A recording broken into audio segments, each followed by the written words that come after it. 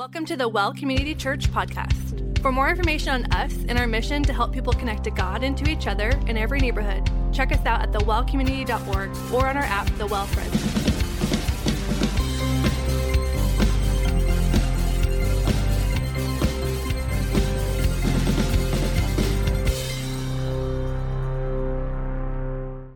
That's good. Morning by morning, great is your faithfulness to me. There's something good about not just singing that in my car by myself, but singing that with the body, right? With you together as the church and proclaiming what we know to be true. And it's appropriate as we're opening up the book of Joshua now for our fourth message in this series that we're talking about being faithful to a faithful God. That is the theme really of the book of Joshua in so many ways of what God is teaching his people back in that day and age and what he's even teaching us now. So I invite you, if you've got your Bible with you, open up to Joshua chapter 1. And we're going to find ourselves finishing now this first chapter. We're looking at verses 10 through 18 together. If I have not had the pleasure to meet you yet, my name is Mike. I'm one of the teaching pastors here at the Well, and it is my great pleasure to pick up where we left off. And if you maybe are new to the Well, or maybe even new to the things of God, if you've kind of dawned our doors for the first time, we are thrilled that you are here. And we're basically rolling through what we do so many times at the Well, just through a book of the Bible and gleaning from it, from God's word, as Chase said, what this means to us. And this last 3 weeks, as we've journeyed through, really, we started in Genesis and kind of painted the picture moving up into this book of this faithful God, a God who is not safe, but he is good, as Brad mentioned a few weeks ago. A God who keeps his promises of land and descendants and blessing to Abraham way back in the day, who led his people out of the picture of bondage in Egypt that they were in, who cared for them in the desert for over 400 years. And we see these miraculous victories at the hands of these kings that they are called to defeat as they make their way into the promised land. And as we open up now to Joshua chapter 1, kind of midway through in verse 10 and following, we saw this last week a reminder to Joshua before they do anything. He's reminded to be strong and courageous, to put his faith and his trust in the God of the Word. But ultimately, it's the Word of God that instructs him as to how to do that. And Brad mentioned last week as we turn to the Word, to meditate, to read, to study, to discuss, like it's the Word of God who instructs us, or that instructs us about the character and the nature of the God that we serve. But the question really remains for Joshua. He's heard these things. He's been admonished to respond in faith and encourage and to be strong in the midst of the fear and the adversity that was certainly before them. But the question remains, will he? He's been asked to, but the question that we need to answer tonight really is, will he move forward with that? Because as James said, even so faith that has no works is dead. He's going to need to demonstrate his belief in God by an action. He's got to step up and he's got to lead now this people into the territory that God has for them. So that's really where we find ourselves in the story. So in verse 10, let's pick up there. Let's read now Joshua's response to this message from the Lord, this encouragement to lead strong. It says in verse 10, then Joshua commanded the officers of the people, saying, pass through the midst of the camp and command the people, saying, prepare provisions for yourselves, for within 3 days you are to cross this Jordan, to go into it, to possess the land which the Lord your God is giving you to possess it. Well, all right. How'd he do? Did he respond well? 100%. Hey, people, prepare provisions. We're going. In 3 days, we are going to cross this Jordan into this land that our God is giving us. There is clarity, there is conviction, there is belief in what God is saying. And by the way, Joshua hasn't been told exactly how they're going to do that. He's told back up in verse 1, hey, Joshua, you're going to do this. You're going to cross the Jordan. But he doesn't know how God's going to do that. Now, he was around for the Red Sea crossing. He's one of the few of the older generation that was there present with Moses when that happened. So he knows of the stories and what God can do. But God has not yet told him exactly how that's going to be. He says, trust me, walk with me. I will be with you in this process. And by the way, as God so often does throughout our entire Bible, God is going to pick the most difficult season that there would be to cross the Jordan River. We're going to see in chapter 5 that they actually make it over during the Passover, which is in the spring, in March or April, when the Jordan would have been at flood stage, maybe 200 yards or up to maybe even a mile wide at this time. So God's going to stack the deck against himself as he so often does and says, let me make this as difficult as possible, so to speak, to show my power and to show what I can do. And as you even notice the beginning now of Joshua's kind of public leadership, as he steps up now for the first time into this place, so many similarities between Moses and Joshua as they venture into leadership.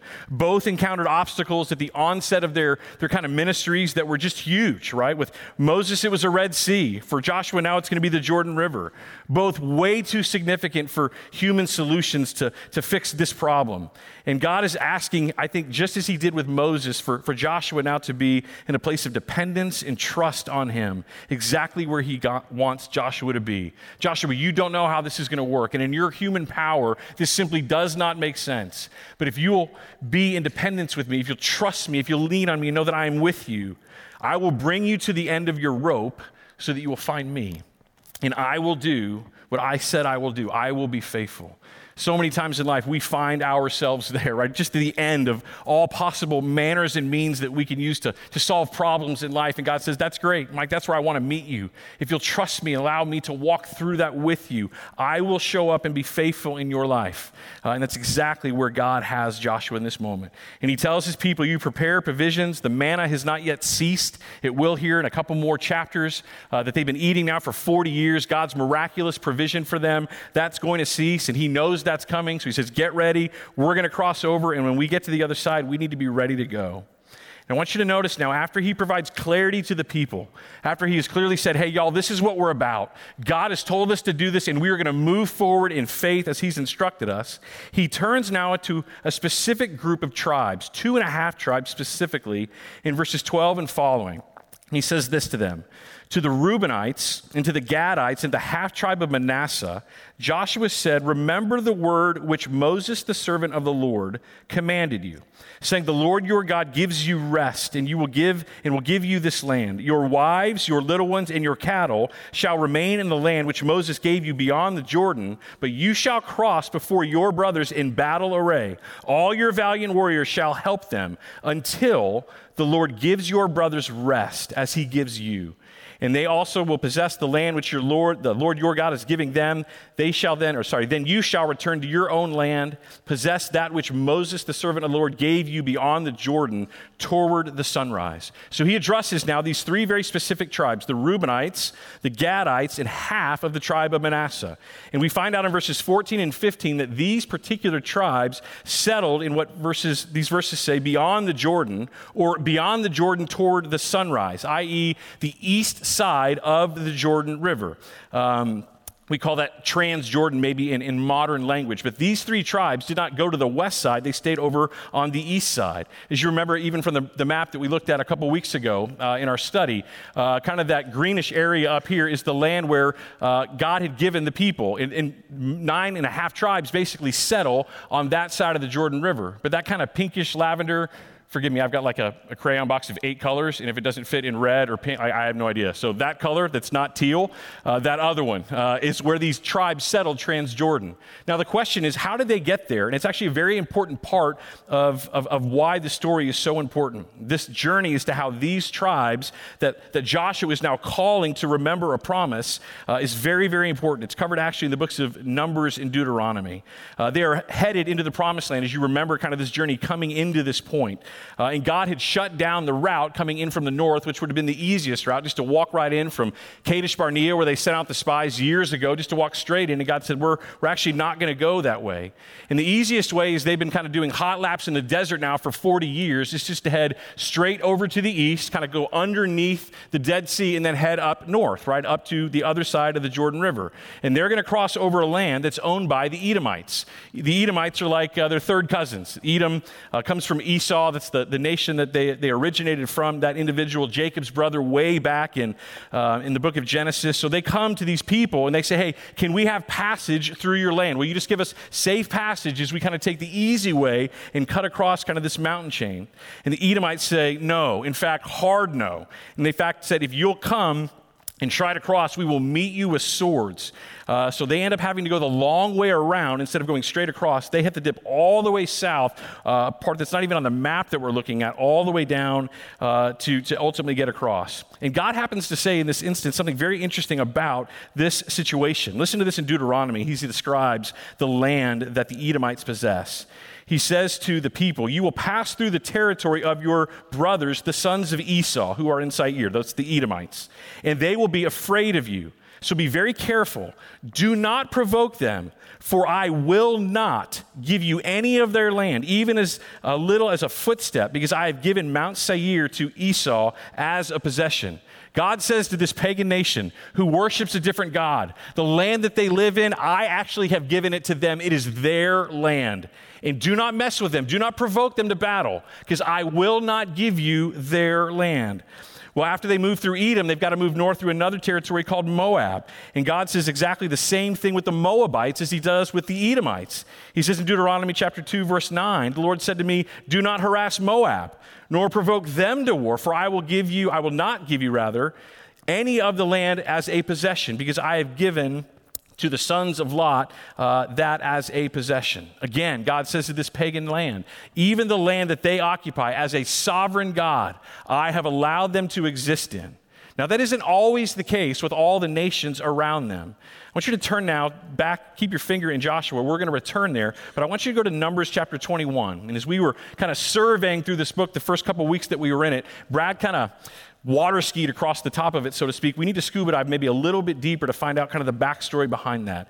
Numbers chapter 21 is, again, the Israelites are crossing over, getting into the place that they are now on the east side of the Jordan River, getting ready to cross in, but their journey up there wasn't near as simple as maybe we would expect. Numbers chapter 21, starting in verse 21, says, Israel's then sent messengers to Sihon, king of the Amorites. You remember that guy? Big, strong, tough king. He was a giant as we meet him in the land.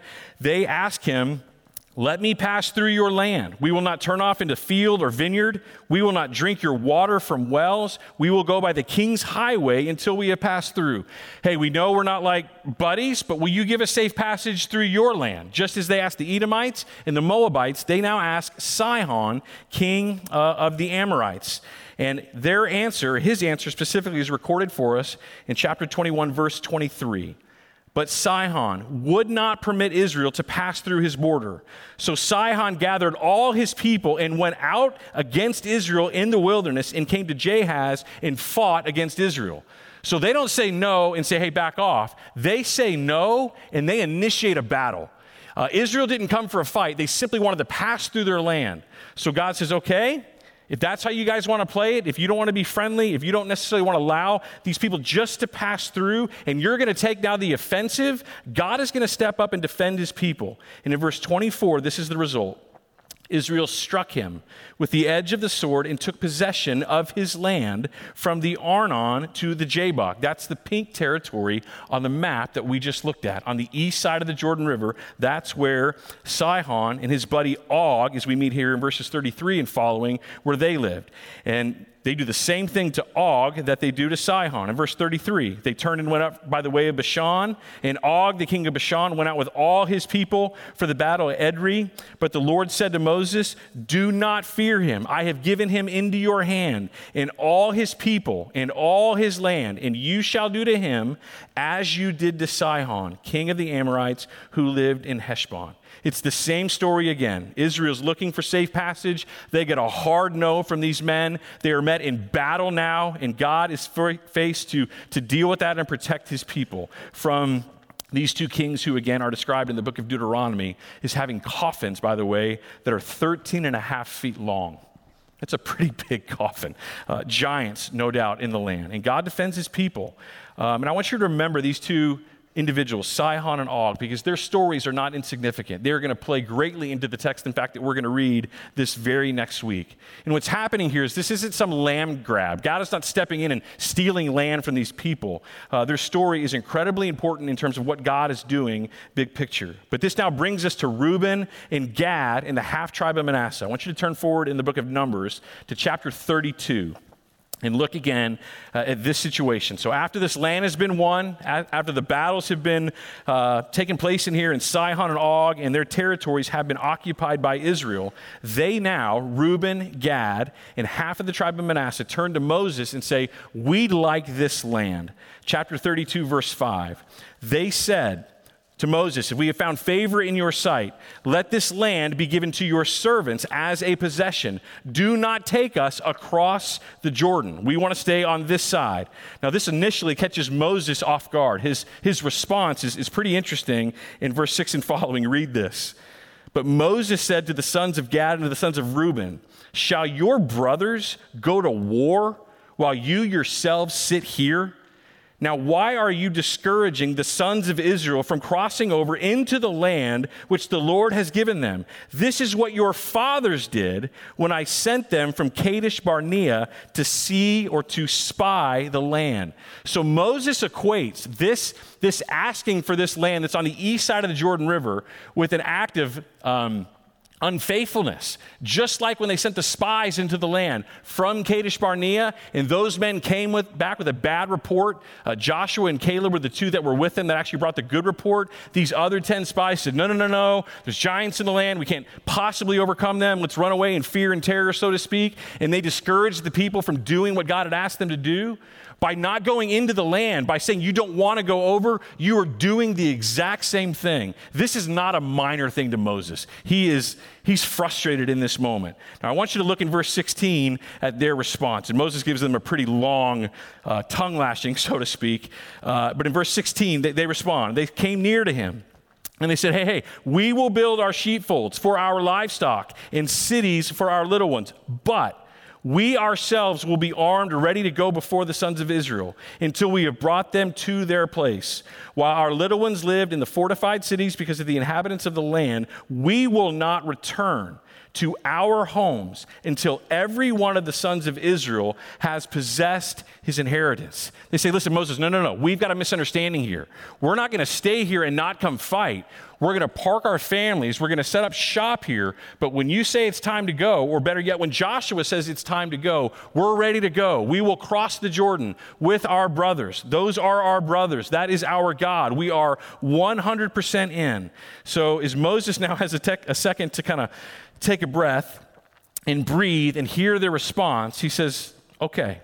In verse 20, Moses said to them, if you will do this, if you'll arm yourselves before the Lord for war, and you and all of your armed men will cross over the Jordan before the Lord until he has driven out his enemies from before him, and the land is subdued before the Lord, then afterward you shall return and be free of your obligation to the Lord and to Israel, and this land shall be yours for possession before the Lord. So Moses says, okay, I misunderstood your intentions at the beginning, but if you're fully in and we're all brothers here and you're going to cross over the Jordan with us and you're going to fight and you're going to keep fighting until we've cleared out the land as God has told us to do, then I'm okay with that. That honors the heart of God. So go back now to Joshua chapter 1. This is the promise that Joshua is referencing. He's saying, guys, listen, you made a promise to Moses before he died that if and when this time came for us to cross the Jordan, you would come over and fight with us. And even though Moses is dead, your promise did not die with him. Your promise was toward the Lord, we see in verse 22, and towards Israel in the text that we just read. So will these tribes now honor the word that they have given to Moses? Will they honor that with Joshua? Joshua 1, verse 16. They answered Joshua saying, all that you have commanded us to do, and wherever you send us, all that you commanded us to do, we will do, and wherever you send us, we will go. Just as we obeyed Moses in all things, we will obey you. Only may the Lord your God be with you, as he was with Moses. Anyone who rebels against your command and does not obey your words in all that you command him shall be put to death. Only be strong and courageous. So they say, 100%, we're in. We issued this promise to Moses. We understand that he's dead, but as God was with Moses, we understand that he is with you. Joshua, be strong and courageous. This refrain that we have heard over and over from the mouth of God, not just to Joshua, but also to Moses and also to all the people. He has said to them, be strong and courageous. I am with you. So these men step up and say, we are 100% in. And they remind Joshua in such a beautiful way, only be strong and courageous. Be what God has called you to be. Be our leader. Walk in faith. Be faithful to a faithful God. So in summary, as we look at chapter 1 as it concludes, Joshua, God's new appointed leader, he believes God. He believes his promise that God will be with him, and he walks in obedience. He takes these commands in chapter 1 to be strong and courageous, and he puts shoe leather on them. He lives those out. He says, Lord, I got to step up and I got to lead in your strength and in my own humility. I'm dependent upon you, but I'm in. And these 2.5 tribes remain faithful to their promise to Moses. They too believe God's promises. Both Joshua and these tribes are being faithful to their faithful God. It's a beautiful picture of trust in a good and gracious God. The question remains for us, why is this here? Why do we spend a week talking about this? Like, what's in this for the people of God today? This happened 3,500 years ago. Are we called to go clear out the land? Are we called to go to do battle? Is that the instruction that God has for us? One of the questions that we often ask in teaching team as we get together as men and women in a room and discuss the text and where we're going is, what is in this? What is the gospel? How do we understand that through the lens of Jesus as New Testament believers? Because if Paul's right, and I think he is, when he says all scripture is God-breathed and is profitable for teaching, for correction, for rebuke, and for training in righteousness, then this text has something in that for us as well. This story, as we look at it, actually fits within a much bigger story about what God is up to with his people. It's why we have been so intentional about starting in the book of Genesis as we're talking about Joshua and helping to understand the whole picture of what God is doing with his people. And I want to offer to you maybe a hint that we see of what God is up to and what he is leading his people into back in Joshua chapter 1 and verse 13 and in verse 15 as well. I want you to notice what he tells his people. He says, remember the word which Moses, the servant of the Lord, commanded you, saying, the Lord your God gives you rest and will give you this land.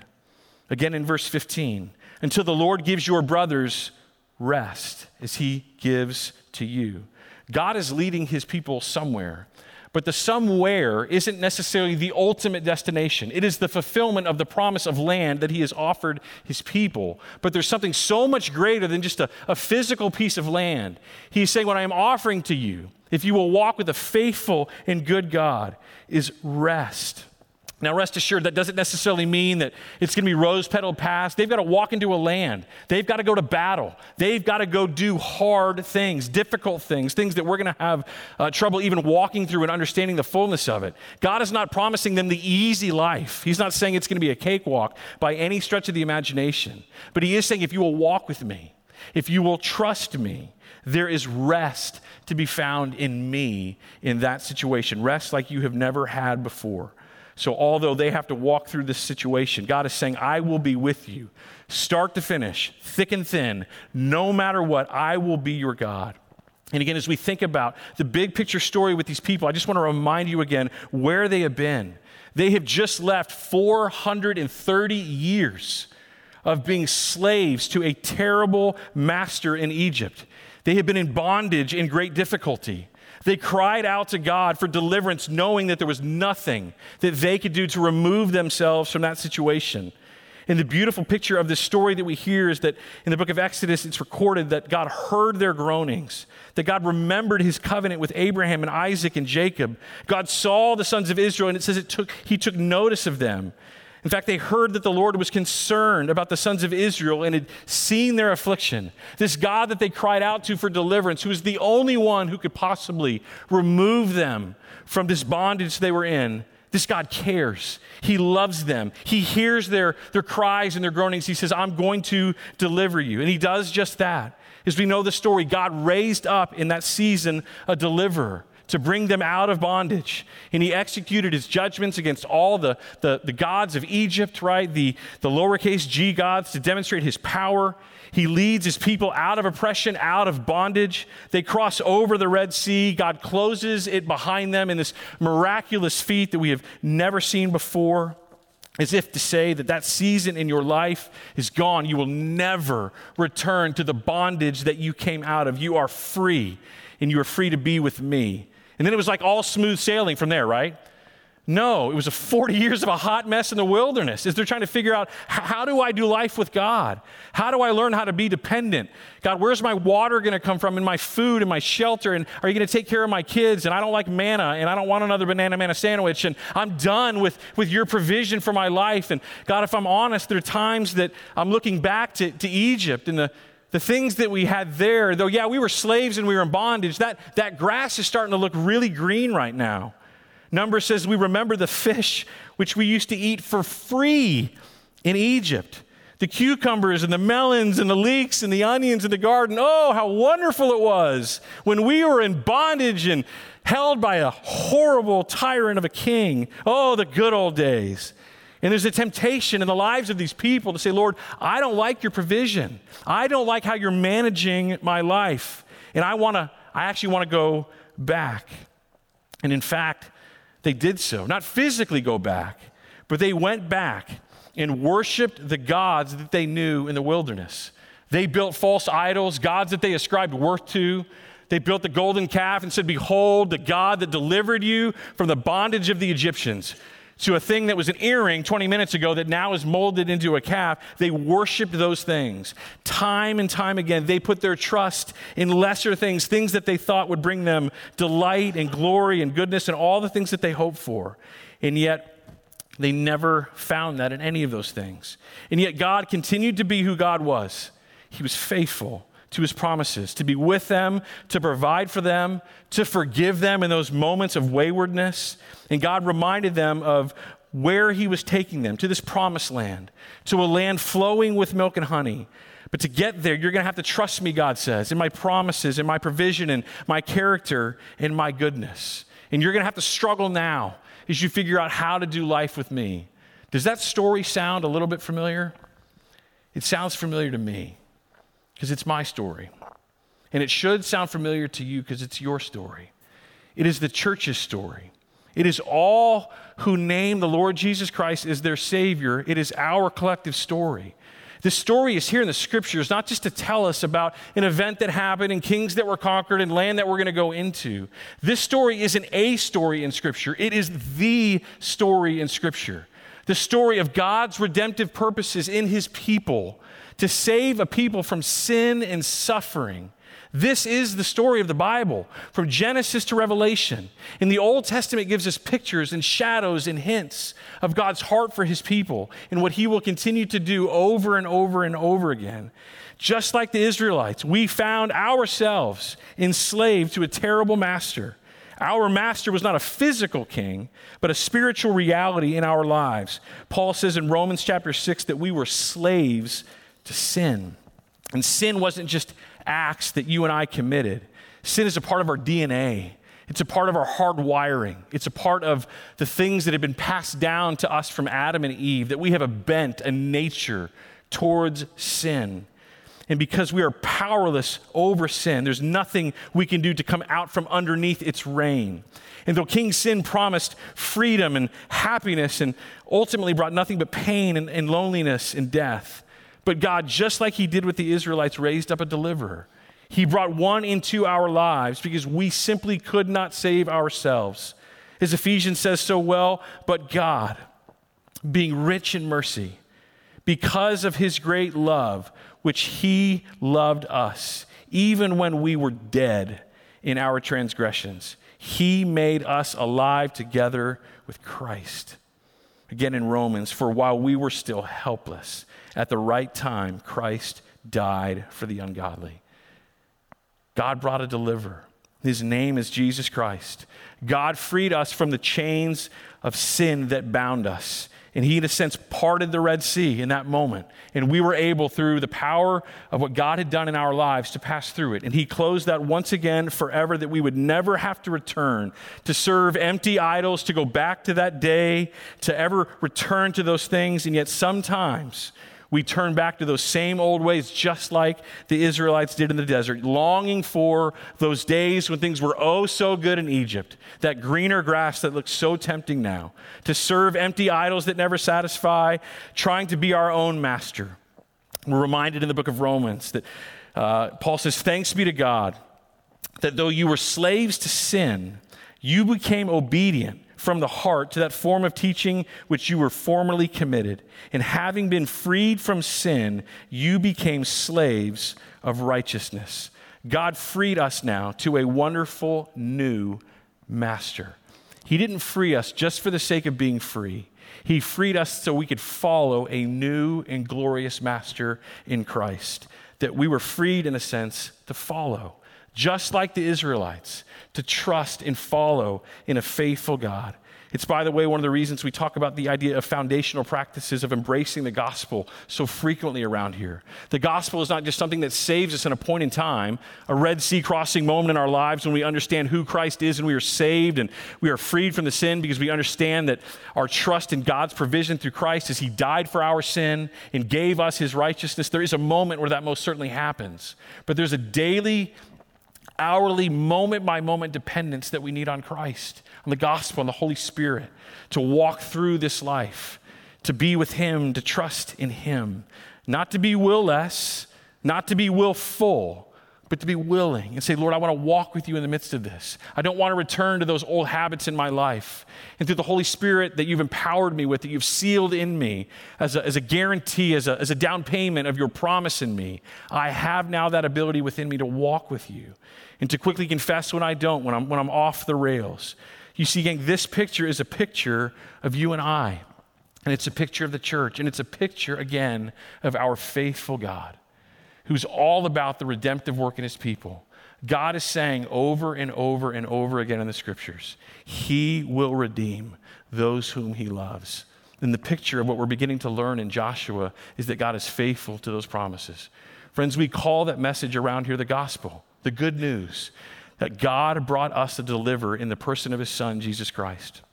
If you're new to church, or if you're new maybe to the teachings of Scripture, welcome. This is what we believe around here, that we are fellow sinners in need of grace. We need one who can free us from the bondage of mastery of sin that we for so long were enslaved to.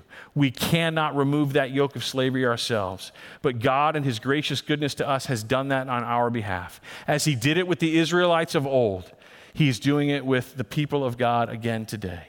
So if you've never met this God who loves you so much that he can pass over those sins previously committed before him, he is that loving and that wonderful. He has overlooked yours and he has overlooked mine. If we find ourselves hidden in the Lord Jesus Christ, if we will simply believe. And by the way, that's one of the greatest offers that Jesus gives to us, this idea of rest. When we find our lives hidden in him, Jesus says in Matthew chapter 11, come to me, all who are weary, all who are heavy laden, and I will give you rest. The thing that is Americans and is just men and women in this world, we yearn for rest. Can I encourage you, if you have never put your faith in Christ, this is where true life is found. To rest in the character and nature of God and to rest in the promises of a faithful God who was faithful then and he is faithful now. Let's pray. Father, we are so grateful for your goodness to us and for the stories of your faithfulness that we can turn to and remember how good you have been, how faithful you have been to us. And God, as we look forward in our lives, as we see what you are doing, Father, we are a group of people who desperately need rest, and we will find that in the person of your Son. Father, we thank you that that action is complete. It is done. There's nothing that we need to do to earn that. There's nothing we've done to deserve that. We simply need to respond in belief and trust in what you have already done on our behalf in paying for our sins on the cross through your Son. Father, I pray that we would be a people that would walk faithfully with a faithful God, that we would rest in him and that we would trust in him. Father, thank you for your goodness to us. We thank you for Christ most of all, the hero of our story, the ones that those in the Old Testament looked forward to. And the one now, Father, that we look in our rearview mirror and celebrate the finished work that he accomplished for us on the cross, in whose name we pray. Amen. Thanks again for joining the Well Community Church podcast. Be sure to check out thewellcommunity.org or our app, The Well Fresno, for more information on us, ways to connect, service times, and locations.